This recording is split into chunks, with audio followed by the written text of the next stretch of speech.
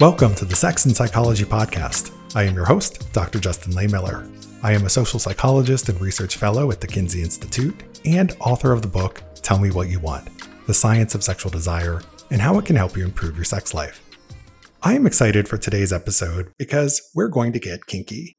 As I've said before on this show many times, everyone is a little bit kinky in some way, even if they don't consider themselves to be kinky. As some evidence of this, in the research I did for Tell Me What You Want, I surveyed thousands of American adults and found that more than 90% of people across genders, sexualities, and ages reported having fantasized about some aspect of BDSM before. So it's actually kind of unusual for someone to say they've never had a kinky fantasy. But of course, there's a difference between fantasy and reality.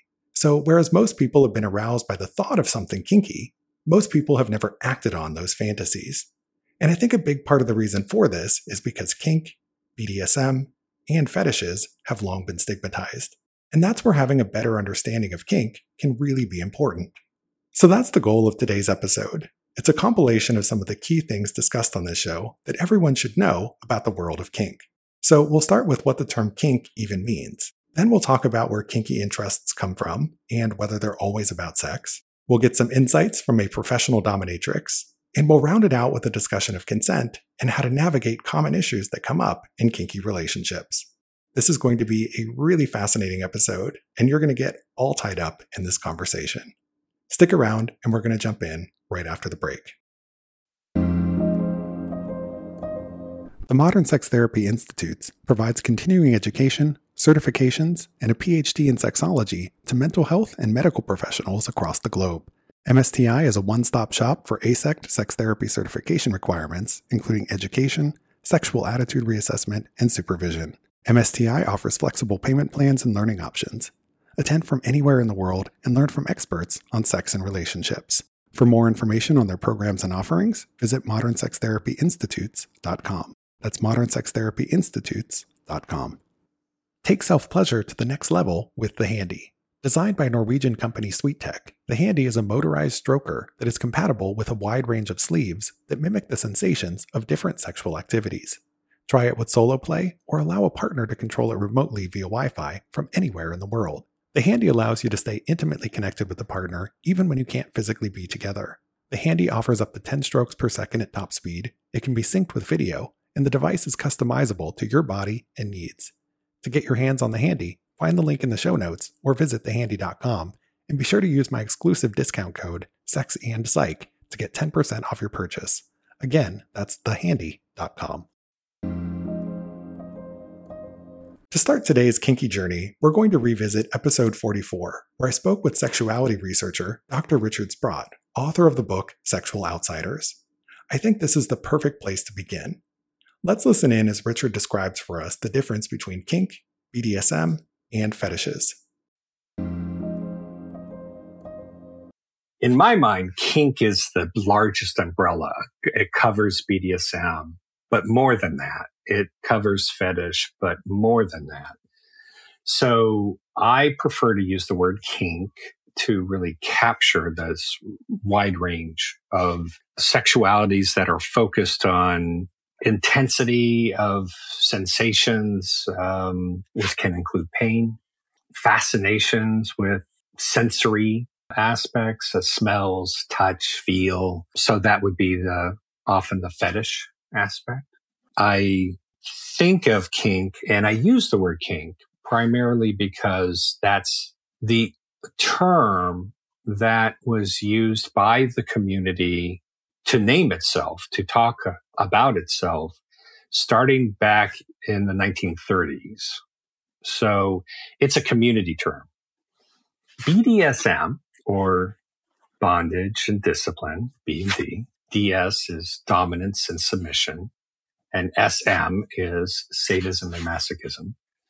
BDSM is primarily focused on like power exchange and intense sensation.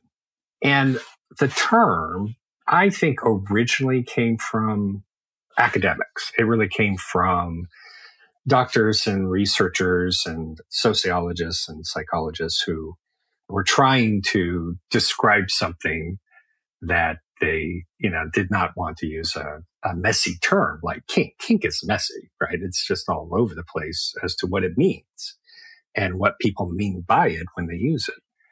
So they wanted something a bit more specific, and the term has been adopted by the leather kink BDSM community.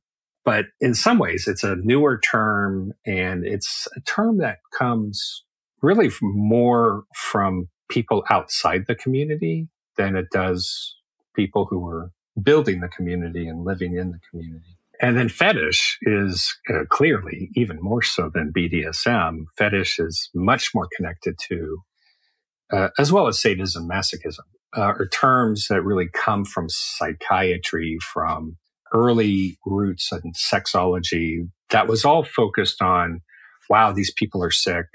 We need a medical term for these aberrations in human sexuality. And they came up with those. And those have been adopted by people in the community, people doing it.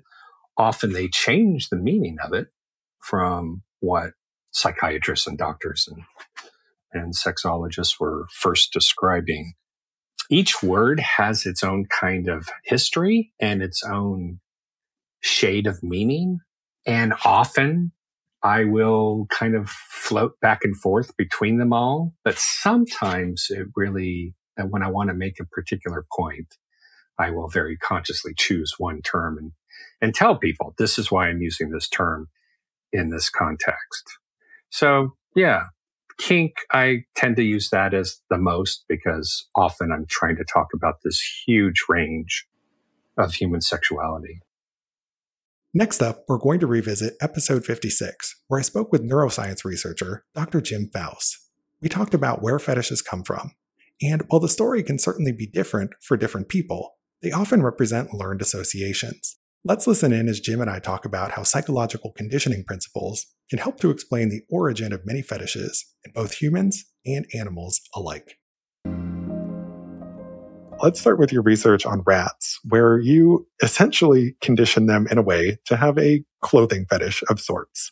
So please tell us a little bit about that study with male rats who were wearing these adorable little tiny jackets.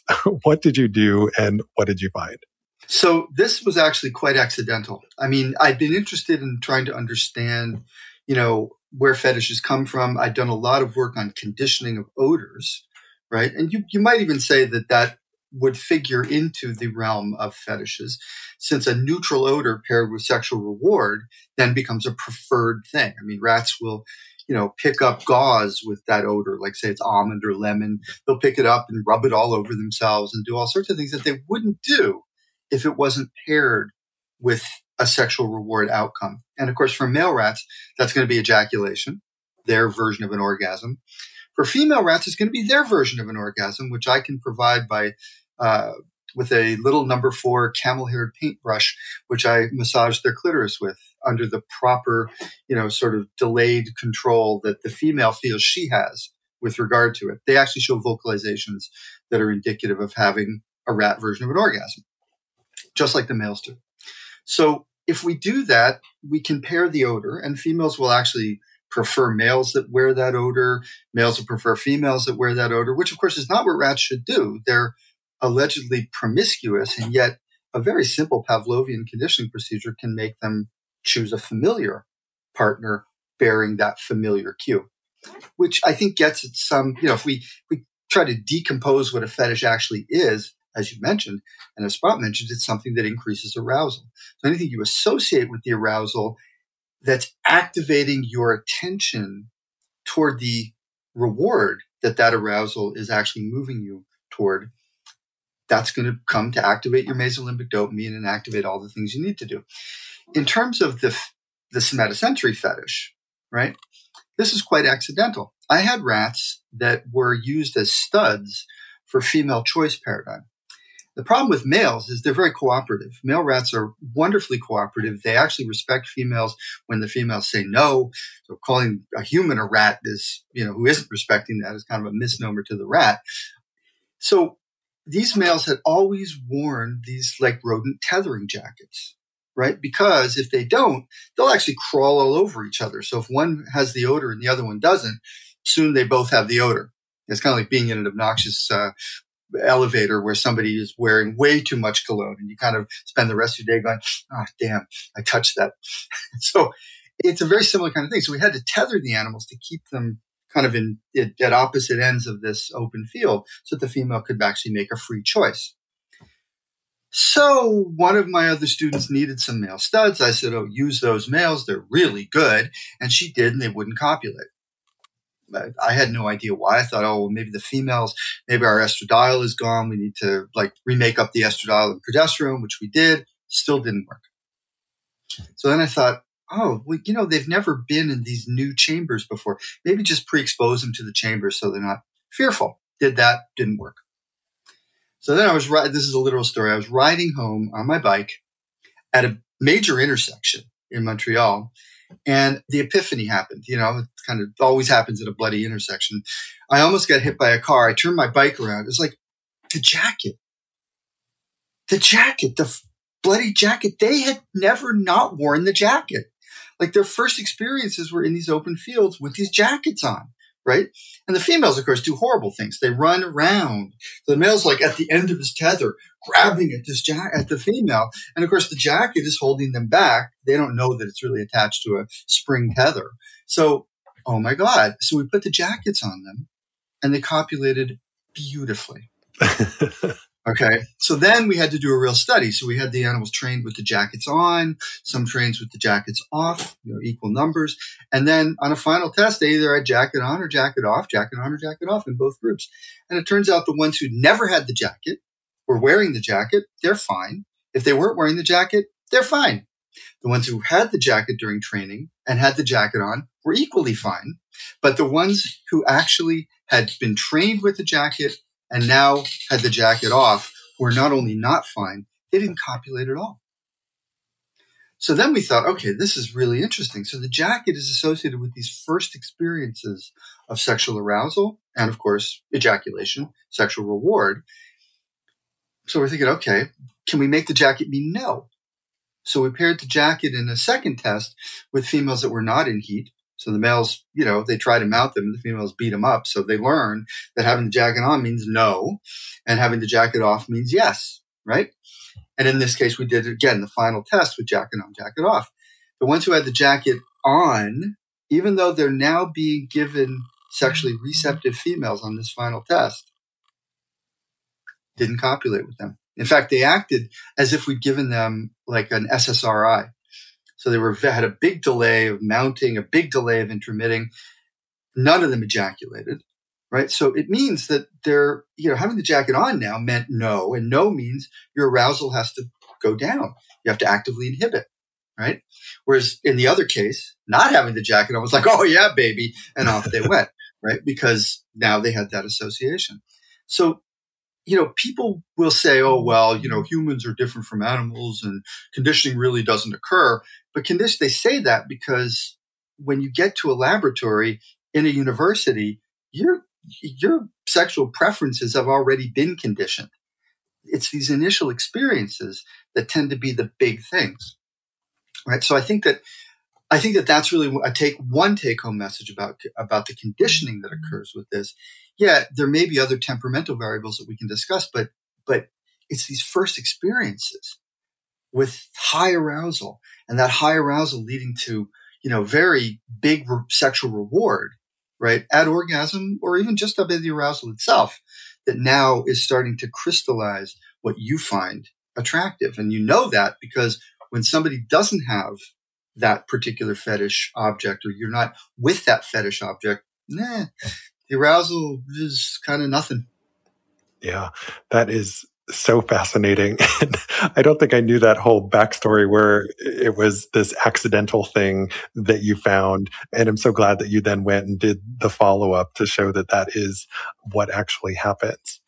So you did these studies with male rats, but you've also done studies with female rats showing that they can also, in a way, develop fetishes for, I believe you did some of the studies with jackets with the female rats as well. So this works in a similar way across sexes in rodents? Males are much more susceptible to it than females. We have some females who showed that and showed beautiful conditioning, and others who didn't at all.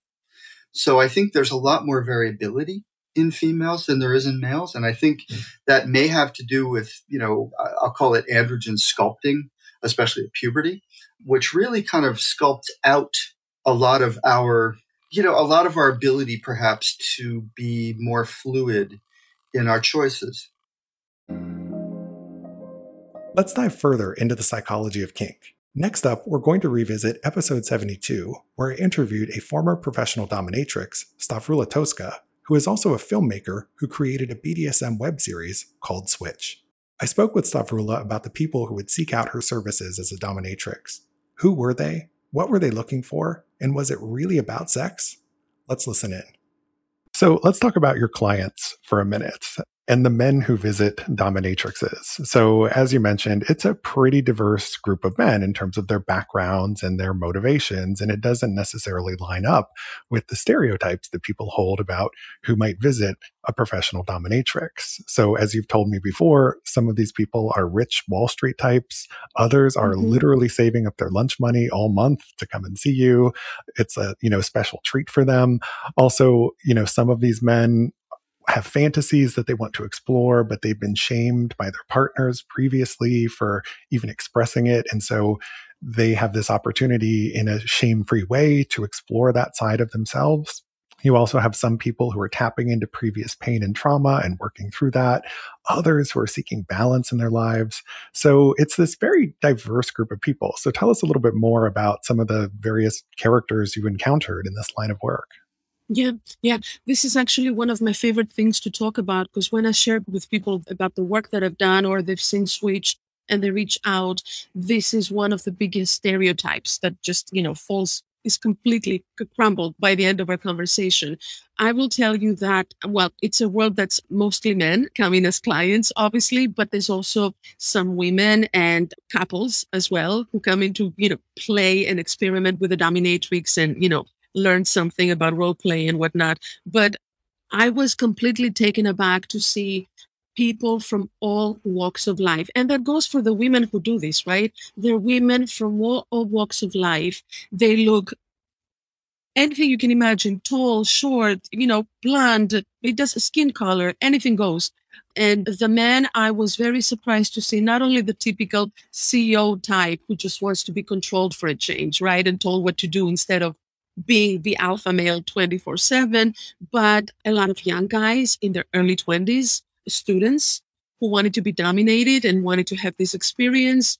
I had clients much older in their, 70s, mid to late 70s, who were also looking for something that they couldn't get anywhere else. And then everything in between, every profession you can imagine, every race, ethnicity, every religious background that you can imagine. And this was like, oh my God, like everybody needs this. Because, Justin, at the end of the day, haven't we all suppressed as we've been growing up, right? Haven't we all suppressed so much when it comes to our sexuality? I mean, one of the saddest parts about this was when I had to deal with clients who were very upfront about the fact that I feel kind of bad being here, but because there's no sex involved, I don't feel like I'm cheating on my wife or my partner. But here's the thing. I did ask her a couple of times to try something different or to wear something or to even for the client to actually, I want puppy role play or whatever it is. Just stuff that's also silly, but so much fun. And you just let loose and you enjoy sex more afterwards, but they would be shut down or even worse, they would be embarrassed. So it was really interesting to just seeing that, everybody needs this. Yeah, that's consistent with what I see in my research on BDSM fantasies is that, people across the lifespan, different demographic backgrounds, any walk of life, people can have this fantasy. So it is much more common than we tend to think. And it doesn't line up with a lot of the popular stereotypes that people have about it. Also, the other thing is that I had a lot of clients over the years who told me that once they started feeling more comfortable, they revealed to me that actually their therapist had suggested that they go see a dominatrix and try some sort of role play to resolve mama trauma or anything else that was, torturing them in a way, to just let it loose and in an environment that they feel safe with a person who's compassionate, open-minded, and open-hearted also, to allow them and say, your book, tell me what you want, and then figure out the why and how can we structure the session to be able to help you better and that we can both have fun and walk away better from it. Yeah. Now, in some of our previous discussions we've had about this, you've talked about how many men have visited you because they want to be punished because they've done something bad. And so it's a way of sort of seeking balance in their life. So, for example, you've told me about some men who committed infidelity and then they came to you to be punished rather than to confess it to their spouse and accept the consequences that way. And you've also told me about these powerful Wall Street guys who come in sometimes wanting to do jail fantasy role play where you would dress up as a cop, they would confess their crimes. And, again, it was this way of seeking balance for them because they were doing things during the day where they're, taking advantage of Main Street and knowing that what they're doing, the decisions they're making have these very powerful negative consequences on people around the country. And so to seek balance, to be able to sleep at night, they have to come to you to be punished. So can you tell us a little bit more about that? I mean, it's crazy, right? Like I would have never, ever thought. This reminded me, by the way, well, I'll get to that, but I've had plenty of clients over the years who were very clear. Listen, I'm an asshole and I get away with it all the time. At work, at home, there's no consequences.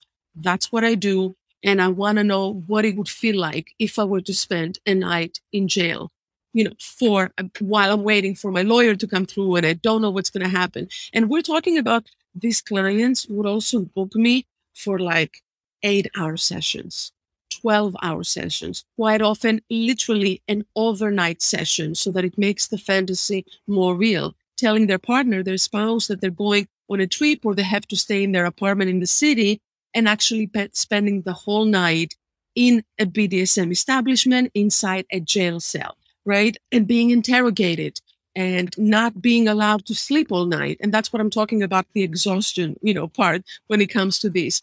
But I feel like we're all raised with a sense of what's right and what's wrong, what's appropriate, what's inappropriate. More or less everyone knows what's illegal or illegal, these days. So these guys would have no qualms about admitting, listen, I fuck up a lot of people. We take money, we do this, we do that, we get away with all of it because we have lobbies and we have this and we have that. But I can't sleep at night. I need to receive some sort of punishment. I need to know there's some sort of consequences, even if it's just in my head. So it's kind of like it makes you pause. And the first time that I heard this scenario, I was like, wow, you've really thought this like type of role play through. He was like, no, I'm being like 100% fucking honest with you. Like, this is my life.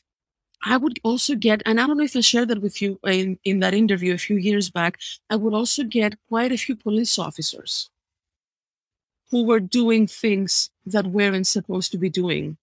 And they were looking for some sort of punishment. Again, this would remind me of, we've seen the images of a Catholic priest at the end of the night asking for forgiveness, right? At the end of the day, that self-flagellation. This was pretty much, no one else is going to punish me. I'm getting away with XYZ, but I need to find some punishment for myself in order to be able, I guess, to balance things. And there's so many people who are into that. There's so many people who do that just to get through the day. And then I had other clients who were like I said, what I said before, I fuck with people all the time. I give my assistant a hard time just because she puts up with it and she needs the money. And I know I'm a dick, but this is what I do. So I want you to tie me up. Don't even ask me. Give me a safe word and you just do whatever you want to me. So when I would hear that their assistants are female, they're like other women that they're going through God knows what, just because they need to survive and they need the job. Those were actually some of my favorite clients because they would give me the green light to do whatever I wanted with them. And because I kept thinking that this is payback for what they're doing to that other female in their life. So as a woman myself, having dealt with people like that before, I started thinking, So when I had that boss or that supervisor all these years ago, so those clients would pay for, my trauma as well. But again, pretty interesting stuff. That is all fascinating. Now, I want to go back to something you mentioned earlier, which I think is a common misconception about BDSM, which is that it's always about sex. And you never had sex with any of your clients, and nudity wasn't really even part of it either. So in the world of professional domination, it's really more about psychology than it is about sex, isn't it? Yeah.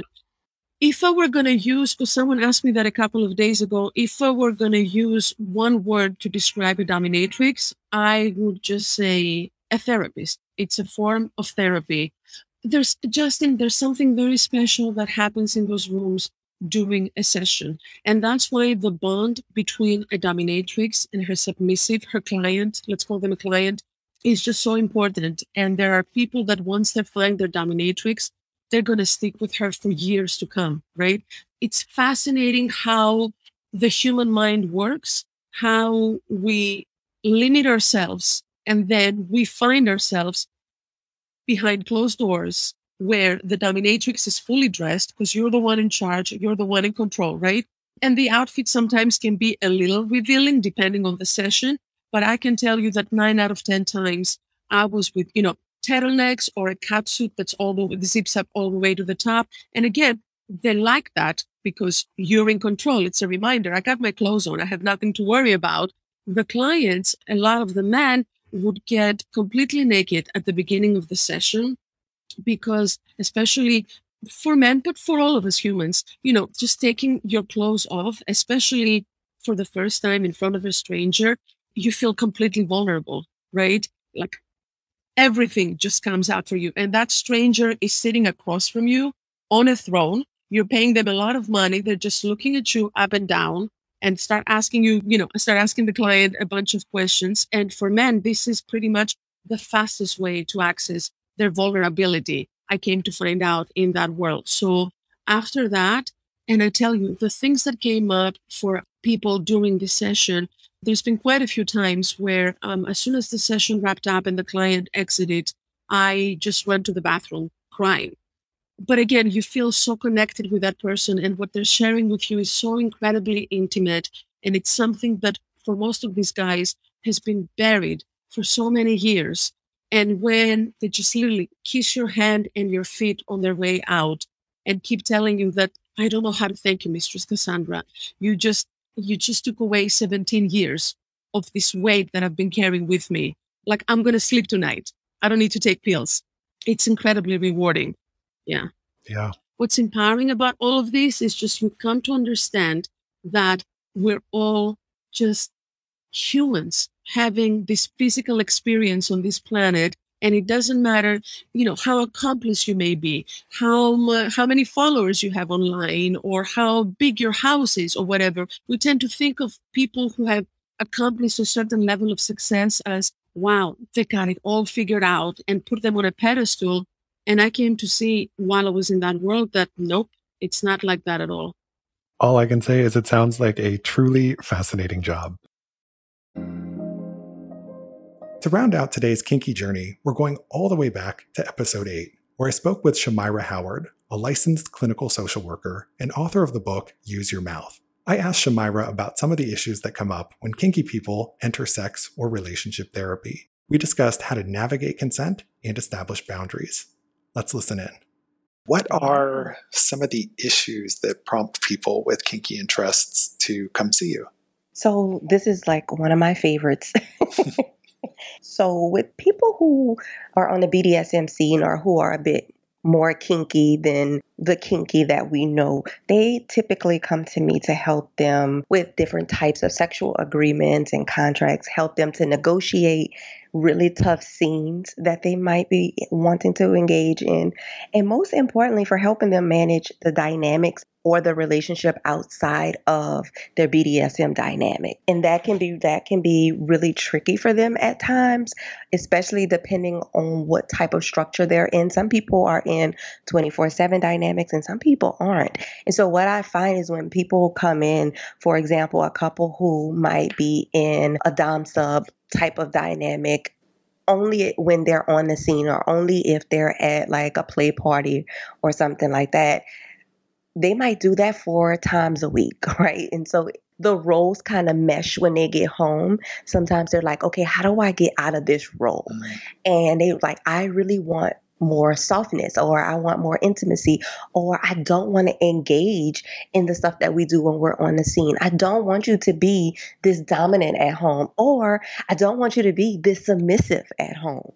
Yeah, that's really interesting in terms of like the specific types of issues that come up. And if we kind of take them one by one, so you mentioned sort of the negotiation aspect and the consent piece. And, you know, for some people, it's really kind of like a contract that they have. So how do you help people who have some concerns around consent and that kind of negotiation at the beginning? What kind of advice do you give to them? So one thing I really, really appreciate about the BDSM community is their knowledge about consent. So that's actually where I learned a lot about consent through BDSM. So again, when I was at Widener, one of our SARs was that we had someone do a live BDSM demonstration. And this is when I first fell in love with this. I watched the flogging demonstration and was totally mesmerized by it. Except everyone in this workshop was totally mesmerized. I watched from the beginning to the end how the dom would really caress the sub, the person that he was flogging, and he would really be into her and just following her every cues. He knew when to stop, and he basically told us what was going on from start to finish.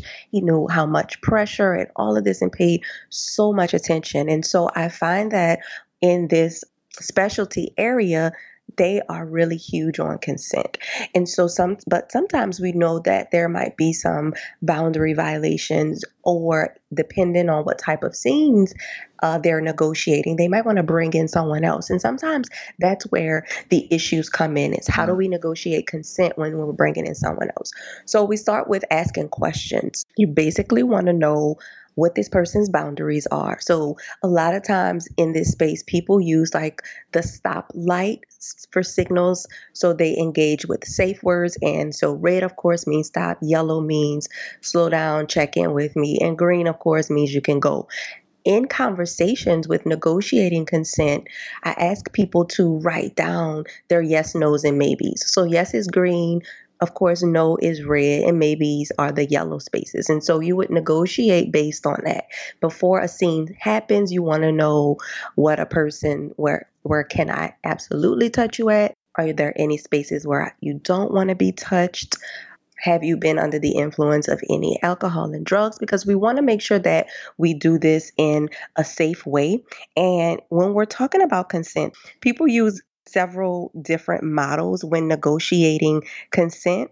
And so one of the ones I like to use is FRIES. It's an acronym, and it basically tells us what consent is by using the acronym FRIES, FRIES. The F stands for freely given. So basically someone who you're engaging with has to freely give you their consent.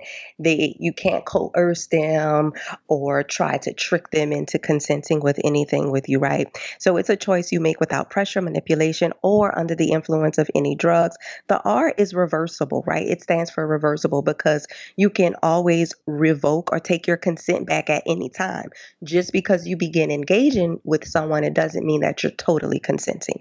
I means informed. You can only consent to something that you know what's going to happen. So, for example, if somebody says they're going to use a condom and they don't, then there isn't full consent, right? And the E is for enthusiastic. So you only want to do things that you absolutely want to do when it comes to sex or any types of things you're doing. So make sure that your consent is enthusiastic, like, yes, I want you to flog me.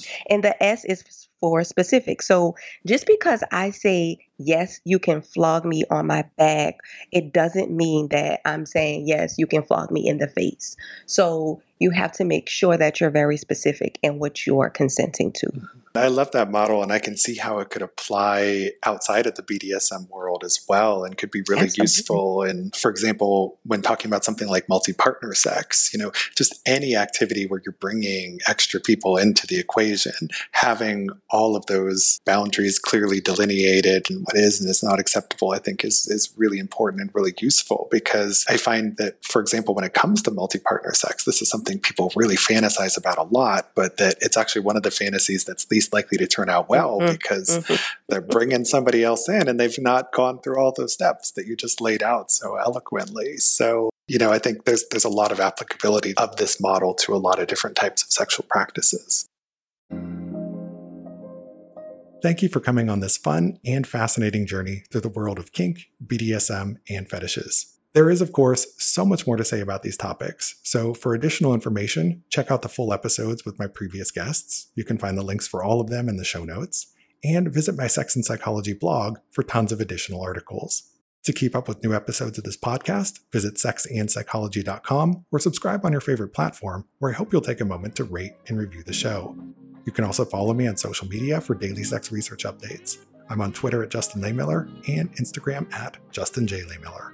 Also, be sure to check out my book, Tell Me What You Want. Thanks again for listening. Until next time.